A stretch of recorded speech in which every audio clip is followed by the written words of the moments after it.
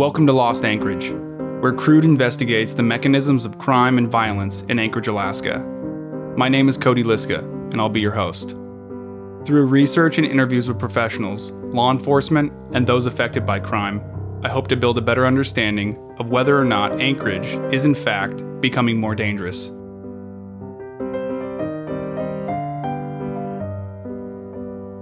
By the end of this series, I hope to create a portrait of crime in our city, for better or for worse.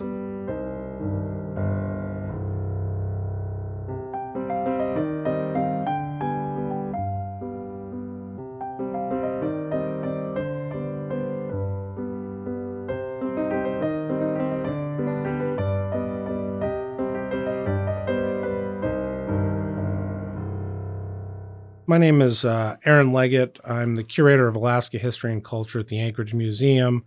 I'm also the president of the Native Village of Eklutna, and I've done a lot of studying about the history of Alaska Native people through the centuries, and my background is in anthropology.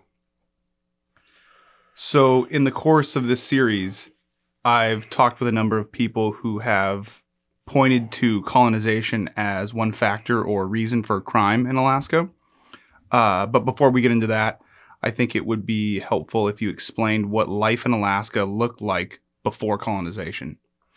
Well, before contact occurring in 1741 through the Russian period, through most of the mid to late 18th century into the 19th century. In 1867, the United States purchased Alaska from Russia or Russia's interest. Pre-contact, you had 20 Alaska Native languages spoken, divided among two major language families, and the impacts from colonization occurred through both acts of physical violence and also mental violence. Could you explain one or both of those a little bit more? Yeah. So, the founding of America through Manifest Destiny, Alaska's a northern extension of that effects. So you had things like outright extinction of people. You also had impacts like disease, loss of language, introduction of new food materials, and all these things add up to radically shift a people who had primarily lived from the land seasonally and shifted political alliances. It really had a destabilizing effect. So I did some reading, and it looked like the earliest colonizers to Alaska came around the mid-1700s, and that was the British, the French, the Spanish, and the Russians. And they all came here to trade furs, correct? Yeah, that's correct. For the most part, the British, Spanish, French were doing more exploratory type expeditions, and trading was certainly a component of that. But these would be limited contact. It was really the Russians were the ones that were essentially establishing trading posts, forts, and whatnot, and also taking Native women as their sort of, how would I put it, illegitimate wives. Mm-hmm. And was that Vitus Bering? Well, Vitus Bering was the first in 1741. He was more kind of like the Columbus. He just sort of discovered everything. He wasn't there. It was more Baranov, Shelikoff, these individuals, members of the...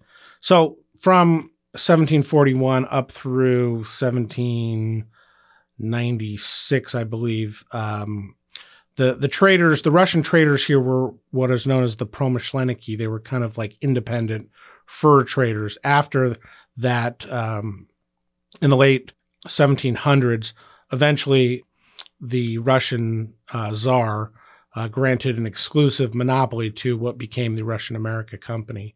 So there's many individuals that were involved. But it's also important to point out when we talk about Russians, we're not talking about necessarily ethnic Kievan Rus, what Putin would consider a real Russian. A lot of these people were under the Russian flag, but they were Baltic Germans, Swedish-speaking Finns, Belarusian, and also some of the indigenous people of Siberia and Kamchatka that worked under that flag, so to speak. Do you know what these interactions look like between the colonizers and the indigenous peoples? Well, certainly out on the Aleutian Chain and Kodiak Island, it was pretty brutal. It was, essentially enslaving people.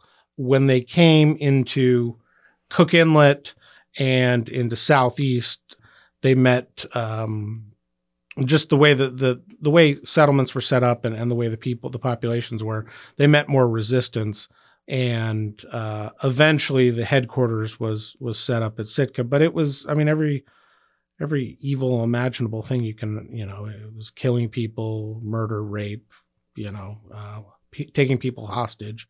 But that was a short window of time. It's so you have the immediate impact, and then it's more some of the psychological impact and evolution that continues through the 19th century. One thing that I think would help here is maybe an explanation or a definition of what is colonization.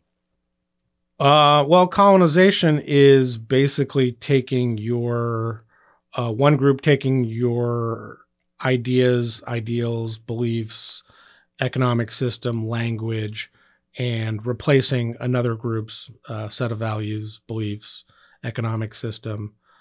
It's setting up a colony, really, is what it essentially colonization is. And so it's spreading your dominion. And so how did colonization affect Alaska Natives in the short term, and then how did it affect them in the long term? Well, I think the biggest impact was twofold. It really kicks off after Alaska becomes part of the United States. You have an active effort by religion and education to strip people of their traditional beliefs and their traditional language. In other words, it was kill the Indian, save the man, civilize the wildness out of him. And so the belief was that if you took a person's language and belief system and essentially beat it out of them, that they would then conform to the set of norms that were put in front of them. And this is different than, in some ways, than what the Russians did. The Russians, when they were educating Native people, didn't actually force them to stop speaking their language. They told them you have to learn Russian, but you can continue to speak your native language.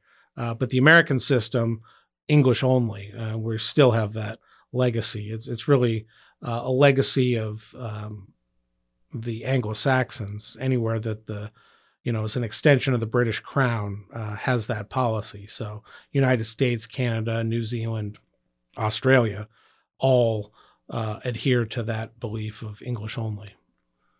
That's interesting. I think that when at least I think of colonization in Alaska, I think of all the people that came before Americans in addition to Americans, but It sounds like the Americans, their colonization was the most detrimental. Oh, absolutely. Yeah, no, there's no comparison. And that's what surprises a lot of people. And for, the version of Alaska history I was taught, it kind of fit in with that. I'm a little bit older than you, Cody, but, that, Ronald Reagan evil empire. It was easy to blame evil Russians, great Americans. It's much more complicated than that. There were certainly that early period from 1741 up through the end of the 1700s was pretty brutal. But by the beginning of the 19th century, relations had largely evened out. They'd kind of worked out this sort of tenuous balance, and the offspring of these Russian officers and native mothers, a lot of the especially the men or the boys would eventually take over working for the Russian America Company and were sent to be educated back in St. Petersburg. And so there are examples of Alaska Native people that essentially had a college education during the 19th century. But once the Americans came in, speaking Russian was as bad as speaking a native language. And so they were largely ignored and subjugated after that period of time, even though in some cases, these guys were better educated than the officers they were dealing with, but they just didn't happen to speak English. I wanted to look at the effects of colonization. So we kind of talked about the physical, or at least you mentioned the physical and psychological displacement, eradication of pre-existing culture and society. How does that affect someone on a personal level? Well, I think it has a destabilizing effect. And when you're told that your belief system is worthless and your language is worthless and has no value, and that your only way to succeed is this one limited, defined way, it has a really destabilizing effect on thinking of who you are. I mean, you can imagine somebody who had grown up, under the American system, to be told that everything that you believed in, was worthless, that English is the lowest form of language, that, your Constitution doesn't mean shit, that, any of the laws or any of the accomplishments that you've done are vastly inferior to the achievements of others.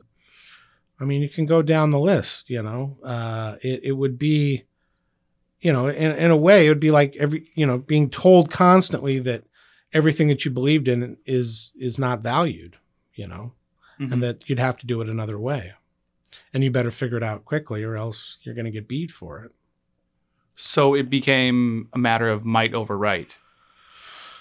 Yeah, but it was also institutionalized. It was supported by the church. We're supposed to have this separation of church and state, but it was active, carving up of Alaska by different religious sects and the education system. You would take kids out of their communities. They would, if they were lucky, they would go back once every 3 or 4 years. You would be far away from home. You're exposed to, we now know, abuse, both physical and sexual. I mean, all those things, these people would come back sort of a shell of what they were before.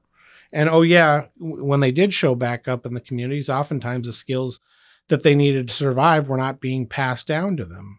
So they're kind of stuck in between. So what do you do?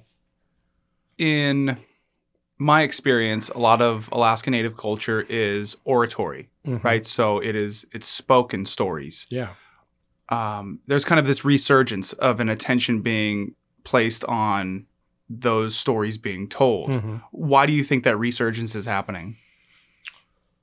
Well, I think that they were on the verge of extinction, number one. I mean, the whole way our Western democratic system is set up is the fact that it's based on being able to have a written system. So we value the idea of the written word more than we do the spoken word.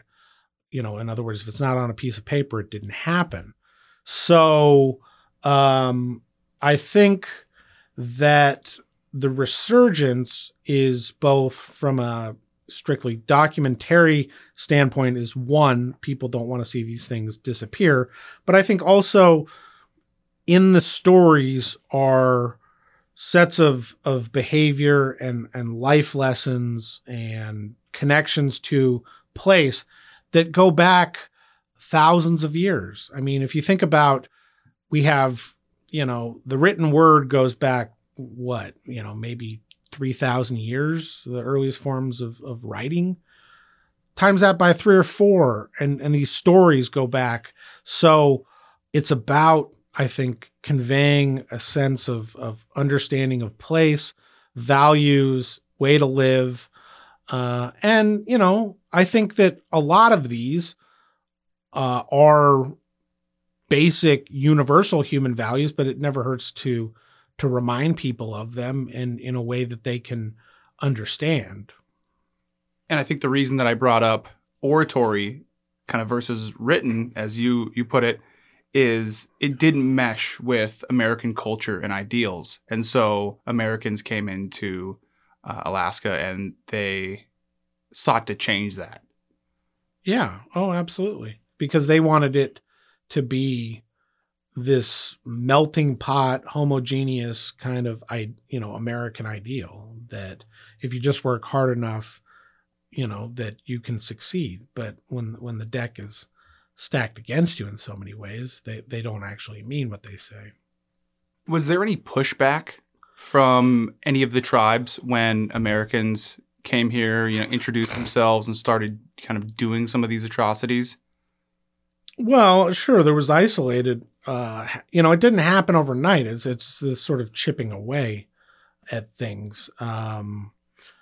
But I think that when Russia sold Alaska, or its interest in Alaska to the United States, it wasn't really well understood.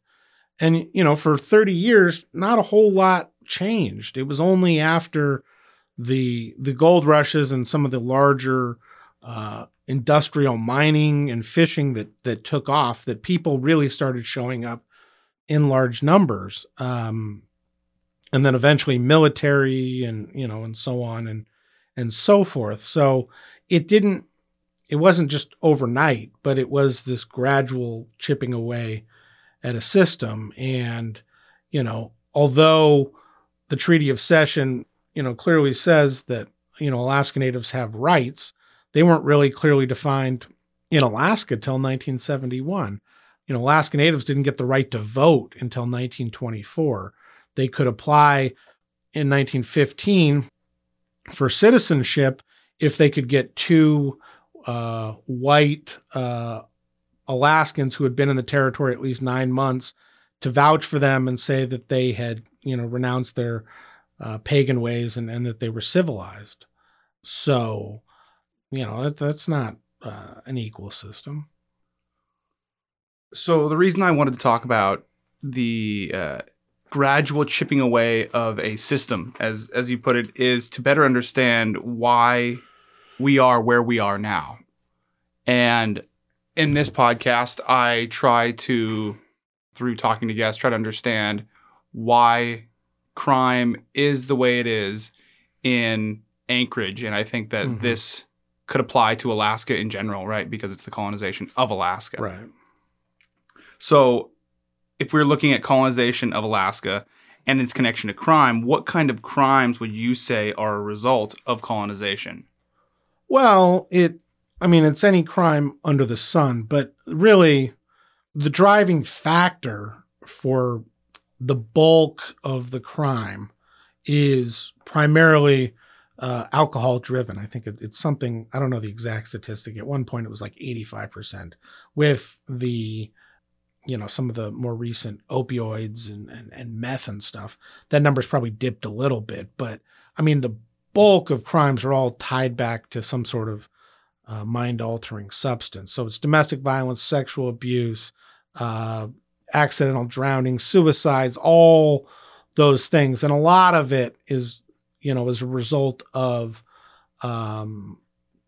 unresolved trauma, grief, behaviors that are inherited from generation to generation, lack of a sense of hopelessness, what's the future going to look like, all those things. So if you had a magic wand and you were able to essentially eradicate,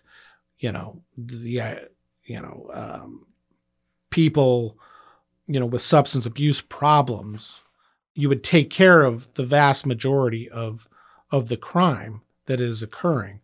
And this could be said for, a lot of Alaska. It's not just Alaska Natives.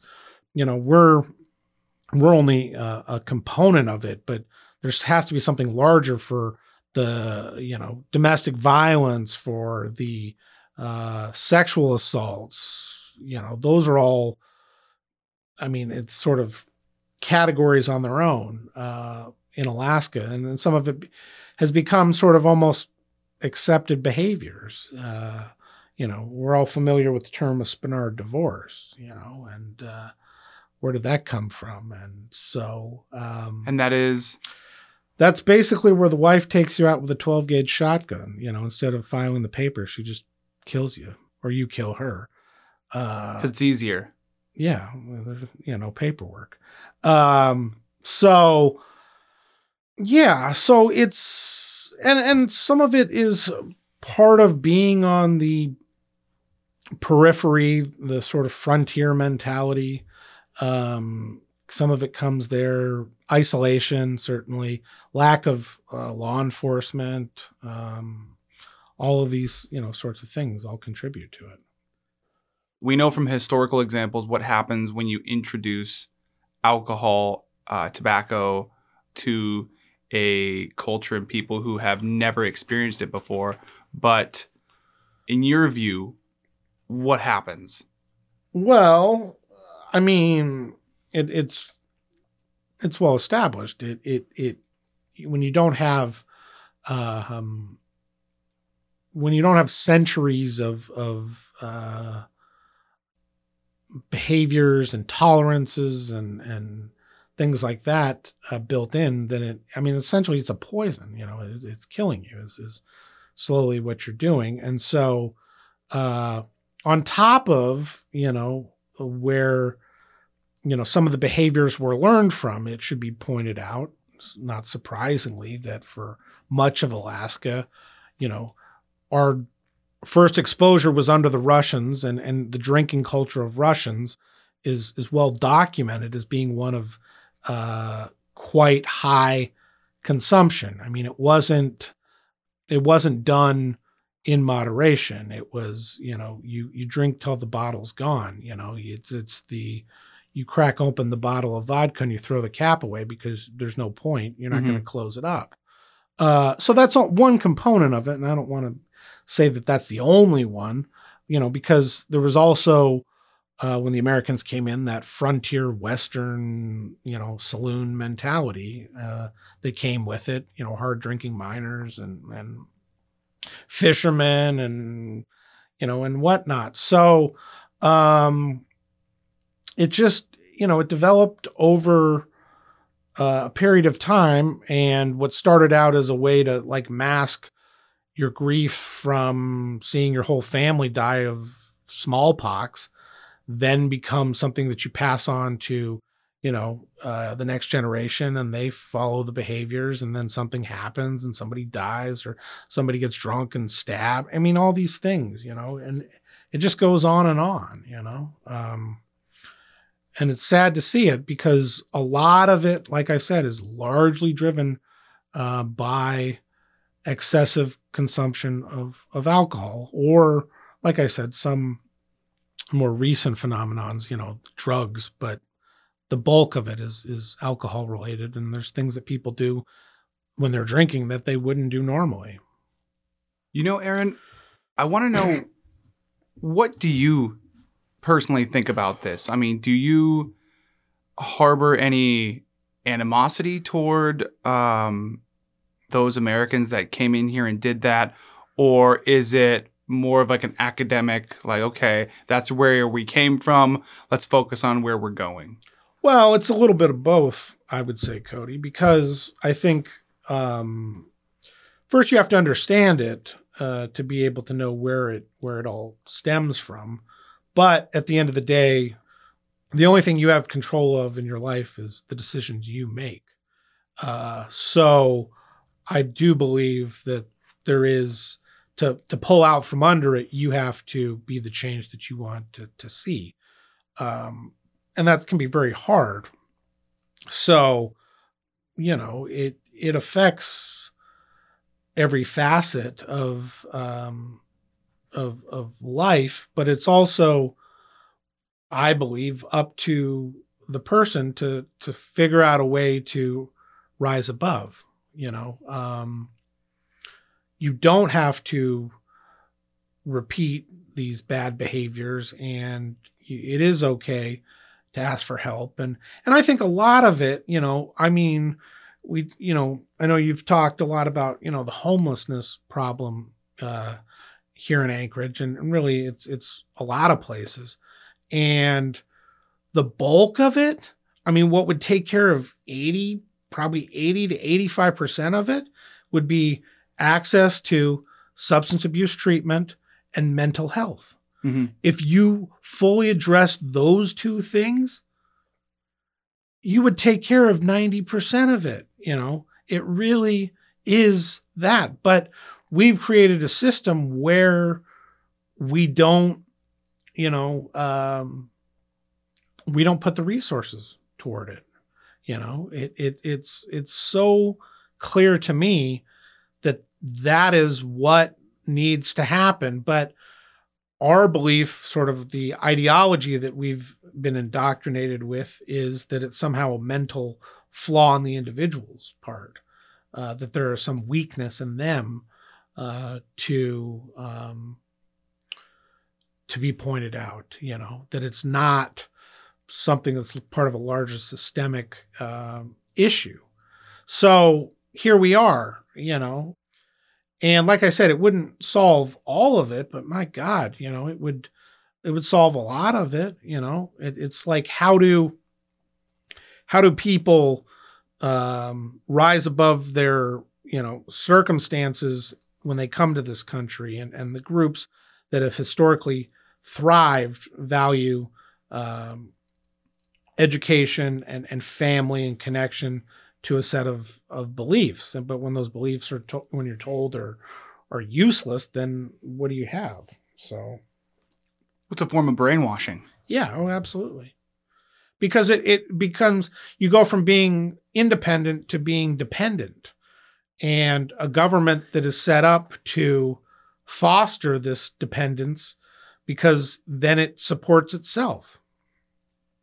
I mean, you think about all the money we spend on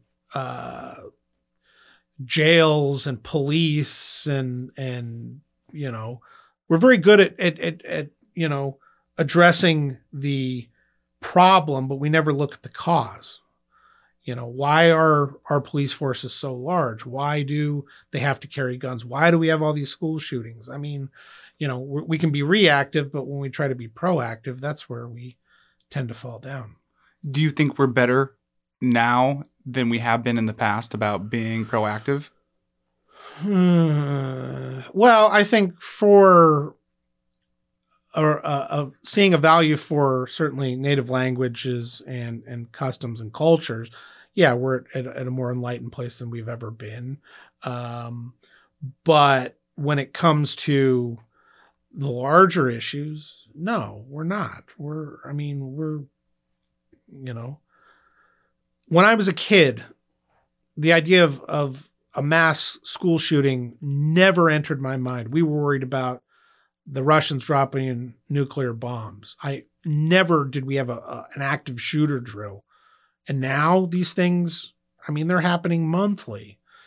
That didn't exist. And where does it come from? And what are we doing? But I truly believe that a lot of it really does have to be addressed by mental health and substance abuse treatment.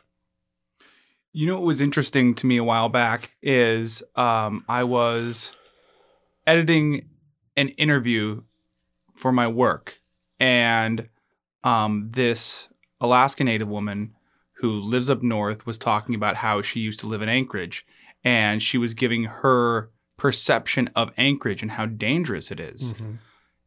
Do you or have you encountered that a lot with people who live in villages and their perception of Anchorage being like, oh, that place is dangerous? Yeah, certainly. I think there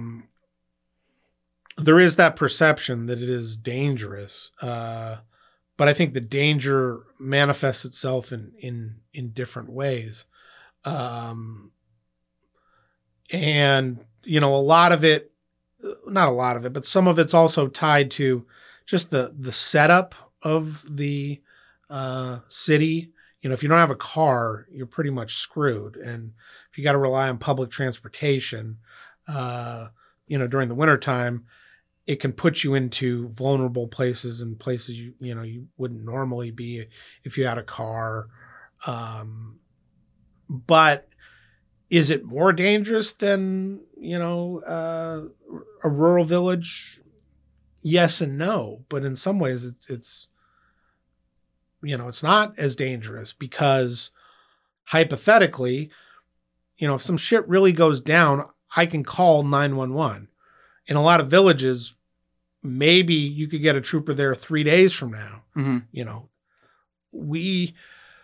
The idea of like an active shooter in Anchorage, a few hours, it could be days in some of these communities. So if there was an active shooter in the village. Yeah. Somebody, guy has too much to drink, kills his wife, and now he's despondent over it. And you're counting on the trooper to show up maybe 2 days later. I mean, whereas here, the cops will show up and generally speaking, they'll have it, the suspect arrested within a few hours. I think that's interesting to a lot of people that there are no law enforcement in a lot of these villages. And so it's just people like in a society with themselves rather than, having these people that are kind of the mediators. Right. Yeah. And I think in some ways, you hear stories of where because there might have a VPSO in the village, they're able to talk the person down because they've grown up with them. They've known them. I mean, these crimes become very personal. It's not necessarily the same as could happen here. What kind of crimes do we see in the villages? I mean, it could, everything under the sun, but probably the biggest one would be domestic violence and sexual assault. Those are probably the biggest ones. Those are just big in Alaska. Yeah, they're big in Alaska, right? But I mean, those would be, if you're, primarily, if it could happen to anybody, but if you're a woman, I mean, the numbers just explode on your chances of being a victim of domestic violence or sexual assault are huge. I don't know much about this, and I just wrote it down, and I want to see if you have any knowledge on it, but there are a lot of Native women who disappear. Yeah. And there is this big drive to kind of put a spotlight on that. Mm-hmm. I know there's a woman who does like a patchwork. Yeah. Mm-hmm. And I know that she's a patchwork quilt. Is that Right. correct? And she's trying to draw attention to all of these missing Alaska Native women. Right. Why specifically Alaska Native women? Well, I think because twofold. On the one hand, you have a population that is historically vulnerable, and it then can lead to situations that could increase your odds of becoming a victim of these. And then on the flip side, the follow-up, for a lot of, it's been proven. Again, this isn't just for Native people, Native women. I mean, there was like 2,000 rape kits sitting on the shelves or something in the state crime lab. Just the follow-up doesn't occur, or the beliefs, or, the institutionalized racism that can occur, all can add to it. So I think that the spotlight is being shown because, again, it's not just an Alaskan thing, but anywhere there's a sizable Native population, there have, been these upticks in your likelihood of getting away with it. And I just looked this up, and her name is Amber Webb. Yeah, Amber Webb. Yeah, she's doing a Cussbuck, traditional garment that yeah. Mm-hmm. Has the faces of many missing Alaska Native women. Yeah, missing or murdered. Yeah. Missing or murdered, okay. Mm-hmm. We've been talking a lot about these issues in general terms. Mm-hmm. Do you have any specific stories or something that is indicative of everything we've been talking about the colonization of Alaska Natives? Yeah. I mean, I got a story. My wife's first cousin, the end of August, I won't name the village, but in the interior, uh, this couple showed up. They probably brought drugs in. They were partying all day. There was an altercation, and her cousin ended up stabbing a guy that he was, friends with, and stabbed him to death. And her cousin had all sort, he had unresolved traumas from his mother dying in a house fire that they believed was probably, purposefully set. It was just these senseless, acts of violence, and nobody wins. And now, he's on trial, and he's, probably going to do anywhere between 40 to life. He hasn't went, they haven't had the trial yet, but, it's like, why do these things have to happen? Why, when people could be completely reasonable, but then you add drugs and alcohol to the mix, and all of a sudden, crazy shit can happen, Mm-hmm. and it's also because, what did he have to live for? He didn't have, a stable job, and he was, kind of going from thing to thing, and, so yeah, I mean, it's all connected. Years ago, I was watching a show. There was this prison show on, and this one just so happened to be about Alaska. And they were interviewing this young Native Alaskan dude, and they asked him something to the effect of, what do you think about being here? And he said something along the lines of, I always knew I was going to be here. My dad came here. My grandpa came here.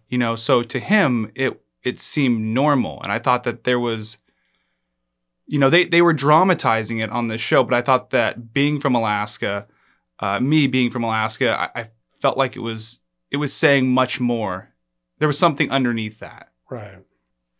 Yeah. That, ironically, the way the human brain is set up is that when you experience trauma in childhood, you subconsciously end up recreating those behaviors. So if you were sexually abused as a child, your chances of becoming the abuser are, I don't know the exact, 5-fold, 10-fold, whatever it is. And so, you end up recreating these traumas because that's all you know how to do. And that, in a weird, strange way, feels comfortable. Mm-hmm. One thing that you said earlier that I wrote down was that Alaska Natives as a culture went from being independent to being dependent. Mm-hmm. And I think that understanding of it, to me, makes sense in a lot of different ways, as far as like, okay, you have this, maybe you're a very independent high schooler or child, and then all of a sudden you find alcohol or heroin or whatever, and now you're dependent on this thing, right? Mm-hmm. And to apply that to an entire group of people it's interesting and sad. It is. And, you think about the fact that, a few generations ago, you had people that were living in some of the harshest climates on Earth and thriving to, a few generations later, all the dysfunctions rear their ugly head. There was a movie in the 90s about the Maori called Once Were Warriors that deals with all the same sorts of issues about, the colonization of New Zealand and so, what it means to be living in the society today. And that title really, I think, was indicative of that, being fiercely, community minded, but also independent in the sense of your success was in your hands, not a larger force beyond it. I just had this thought of what colonization, or at least a piece of colonization, can be understood as, is the disintegration of another culture. So what happens to those people that are a part of that culture when everything that they've known their entire lives and generations before them is just, systematically disintegrated? Yeah, I mean, that's a good question.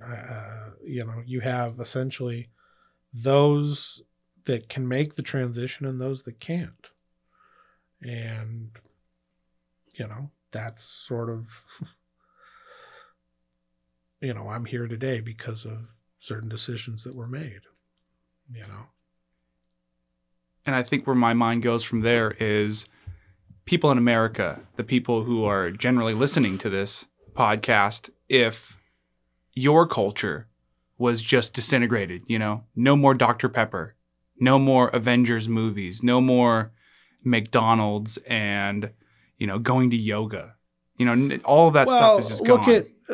Look at the Twin Towers. That was like one tiny two buildings that brought this nation essentially to,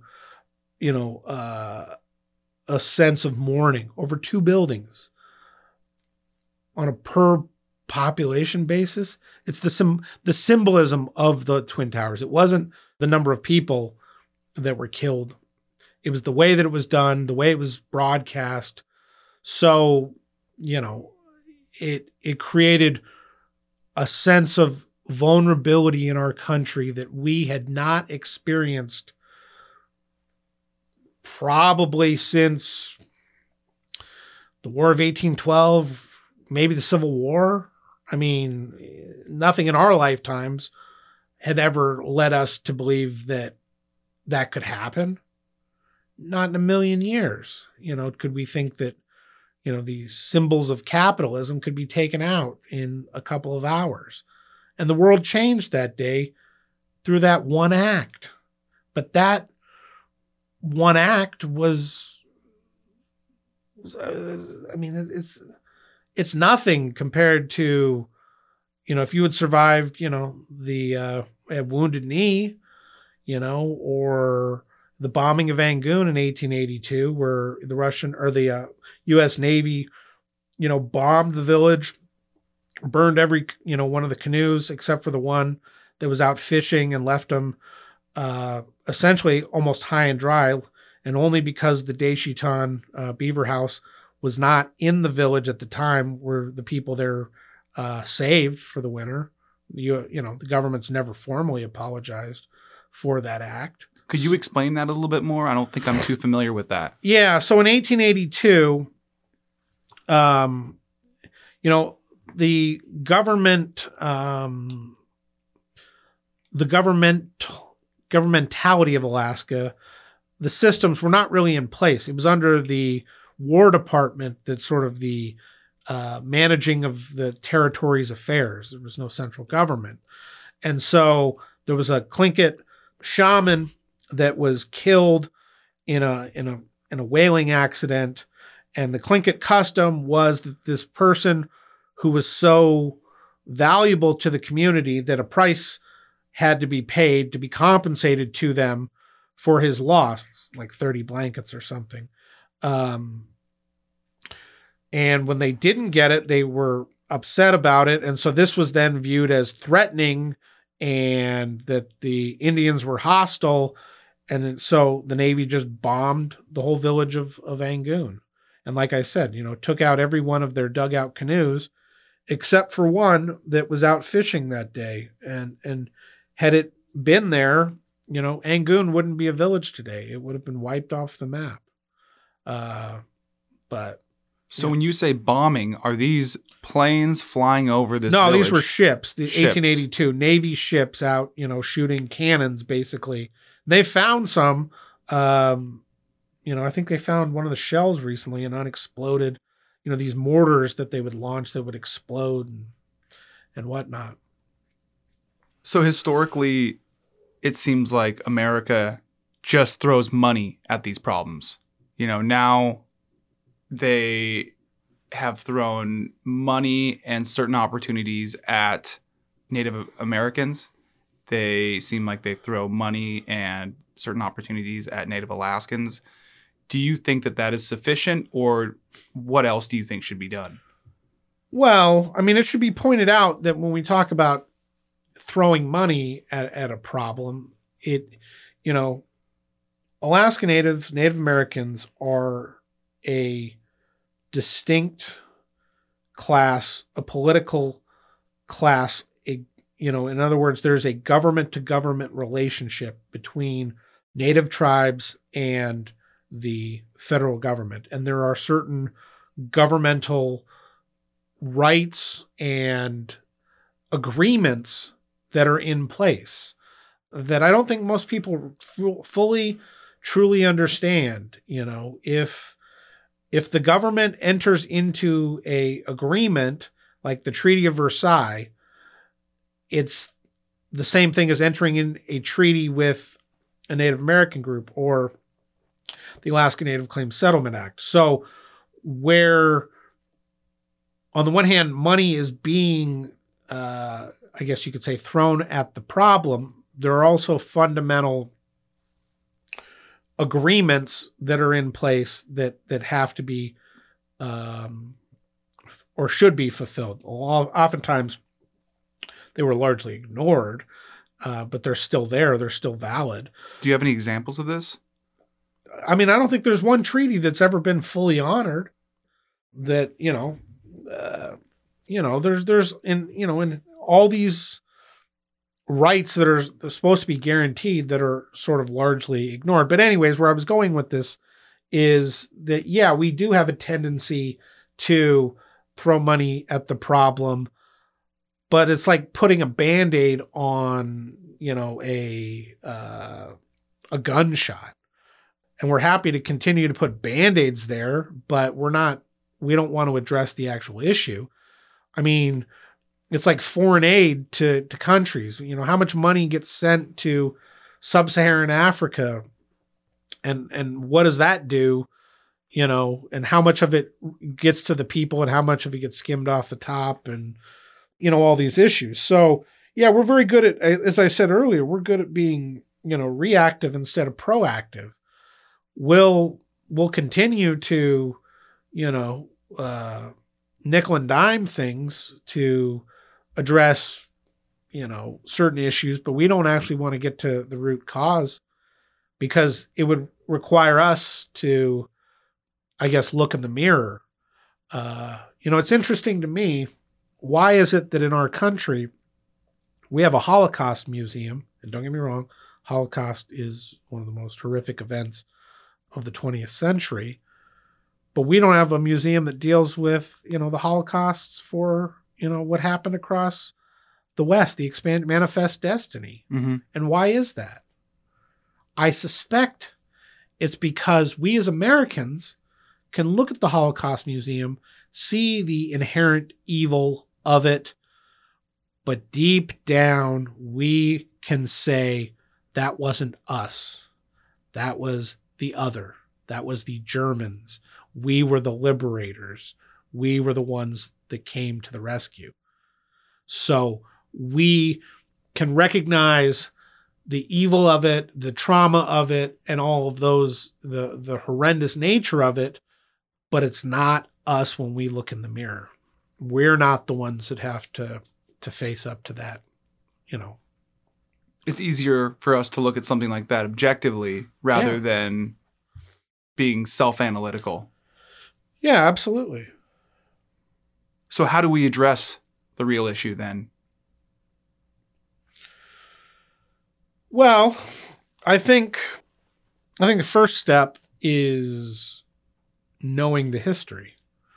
I think that we as a country, and certainly we as Alaskans, sort of take this willful ignorance to our history, or we only want to believe one version of history. So I think that's the first step. To really understand it, you have to go back and see the systems that were in place. Now, it's also important to take into consideration that we can't apply today's values and judgments to the past for some of the decisions that were being made, because they were being made in what was thought to be a beneficial manner in some cases, not in all. So we have to recognize that. It's sort of like, you'd have, somebody of your great grandmother's generation, and all African Americans were called Negroes. Like that's how it was. It was. So we can't say grandma's racist because she uses the word Negro. That's what they knew. So now to move beyond that, you have to learn and grow from it. So I think that's the first step, is to really truly understand our history. And I mean, I think, your podcast here is a huge benefit to these, type of issues, because of the transient nature of Alaska in general. I think that people either just don't give a shit or just want to know a very narrow piece of Alaska history to fit into their narrative of what this place should be, because it's the last frontier. So they romanticize it. Yeah, they romanticize it. We have a legislature that, most of them, I would argue, don't truly understand what the creation of the permanent fund was about. I really enjoyed, the interview you did with Cliff Rowe, because he just breaks it down. I mean, he's very sort of like Dragnet, like just the facts, like this is what it is, not what you think it is. This is what it is. This is how it was created. We've created this mythology around it. It amazes me. The more I think about it, the more pissed off I get, that I think that why we weren't taught in school what the history of this program is and how fundamental it has been to our state.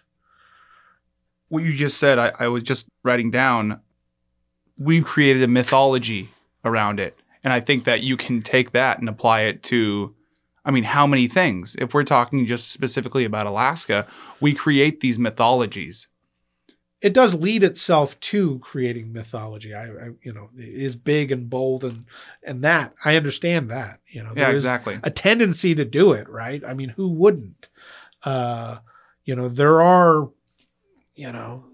things that you'll never find anywhere else in the country. I was just reading the paper the other day, and the woman that had to save her cat from being attacked by a wolverine, like that's insane, and so there are things that are so rugged and wild and so different, but don't fall into the trap, I would argue, of thinking that you can, as the individual, conquer nature. And that's kind of where a lot of this mythology comes from, that it's, I call it the Scrooge McDuck syndrome, because to me, he sort of epitomizes this, through his hard work and his smarts. He comes to the Yukon, he strikes it rich, he saves his money, he invests it, and he builds an empire. Like, that is what we aspire to do. And he did it by himself, and he did it fair and square, so to speak. I mean, there's whole articles that have been written about sort of the ideology of Scrooge McDuck. And don't get me wrong, I love him. I mean, fuck, look at our president. Like, before he was our president, the mythology that was created, that he created for himself, that he was, Mr. New York, The Apprentice, we built that. The thing he hates more than anything is when we don't do that. but we get sucked into it to believe the hype, and we may finally at a period of time where we were coming to the realization that it was all a house of cards, so to speak, but who knows? So as you were talking about that, the Scrooge McDuck, what did you call it? The Scrooge McDuck syndrome. Yeah. And then you applied that to the president, Trump. Mm-hmm. And what I was thinking is... Oh, well, there's a connection there too, actually, because Trump's great-grandfather had a whorehouse in Whitehorse in the Yukon Gold Rush. So his mythology is tied back to essentially the Scrooge McDuck mythology, where he ran the bar and whorehouse in Whitehorse and then made a little bit of money, went back to New York, bought a piece of property, built it up, handed that off to his son, who then handed it to Trump. So it's all connected. It's all connected, And I think what I was getting at was that you have this like westernized kind of like American dream of striking it rich, mm-hmm. and then you have those people who are the colonizers, right? And they go to these places that are indigenous, and these people are happy in these places, and they're living their life the way that they've always known to live their life. But then you have these people who come in and they become the oppressors, and they try to apply the Scrooge McDuckness, to that culture, which is not parallel. You can't do that. Well, there's two components to that, though. There is the component of come in, get rich, do it as fast and cheap and quick as possible. And then there is the, I want to recreate what I left behind. So they're kind of, they run in parallel to each other, but they're not viewed as the same, Essentially, I know, again, going back to Cliff Groh, in the podcast that he did, he said, we have a fundamental question: who stays and who pays? And that really is what we're talking about here. And so, yeah. So on the one hand, you have the people that just want to come in, that look at it as literally like the adventure, the colony, the conquest, essentially think of it as like climbing a mountain or skiing down, snowboarding down, a first descent. There's those that want to get that first descent, that want to be the achievement to do it. But once they've done it, they're done. Then there are the people that say, man, that was so great.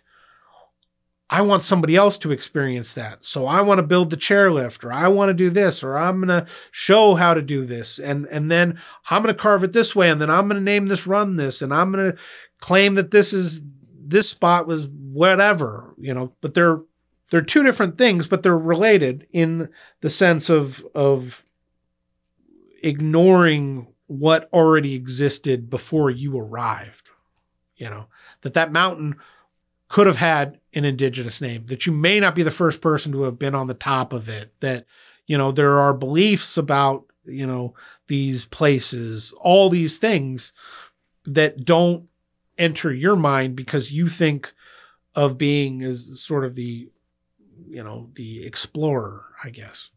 Eddie Izzard does this great piece in a stand-up where he's talking about colonizers, and he's talking about people that are just planting a flag. Yeah. And he's like, oh yeah, we were the first people, and they plant the flag, and then the indigenous people are like, no, we've been here forever. He's like, well, do you have a flag?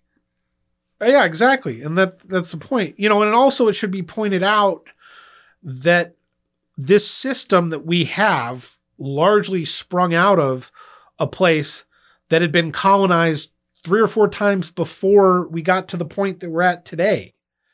The different Celtic and Germanic peoples that had come through there, the Romans. I mean, it took English as a language is it's a bastardization of two influences, this Latin influence and this Germanic influence coming together. So it is this kind of morphing of things.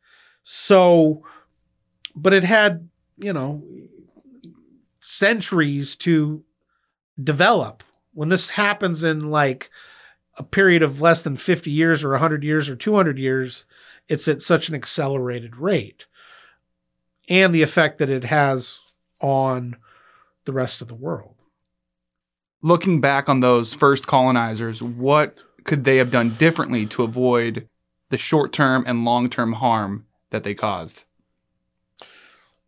I mean, the Russian period is largely an arc to me of, these independent fur traders coming in, Wild West, everything you could imagine, subjugating, enslaving, brutalizing people. Finally, then the government getting involved, and through the sort of state-sponsored religion, largely tamping out a lot of that, but bringing in a system, a new way of thinking, but that one that also, as I said, didn't force you to completely abandon all your beliefs, just many of them. And then the American system coming in, to me, that sort of unholy alliance between church and state, where you had basically state-sponsored religion in schools for the civilizing effects of Alaska Natives and taking their language and culture and largely marginalizing and abandoning it. So to me, that's probably the biggest one, would be that destabilizing effect, and the lack of transmission of knowledge was probably the biggest damaging effect. I mean, the other things, yes, the Western influences, the foods that came in, sugars and these things all manifest themselves in different ways that have other impacts. So what about now? What can we do individually and as a society to help safeguard the cultures and traditions of certain groups of people? Well, I would say that, the cultures that sprung up from this place have been here for thousands of years, and there's an inherent wisdom and belief system that I think we can all learn from. So I would say learning more about those things, understanding that people have lived in these communities for thousands of years, and, knowing the history. So I think it's education, I guess, in lack of a better term, is understanding it and being sympathetic and trying to make a positive difference, however that is,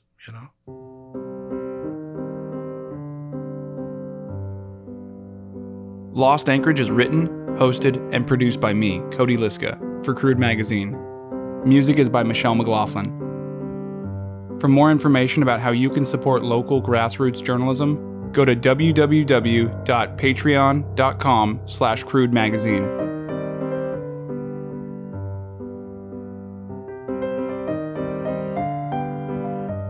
Thank you to Trina Duber, Seward Brewing Company, The Grind Coffee Shop in Juneau, Derek Adolph, Blue and Gold Board Shop, Sharon Liska, Carly Mortensen, and Alaska Surf Adventure for supporting this podcast at the company man level.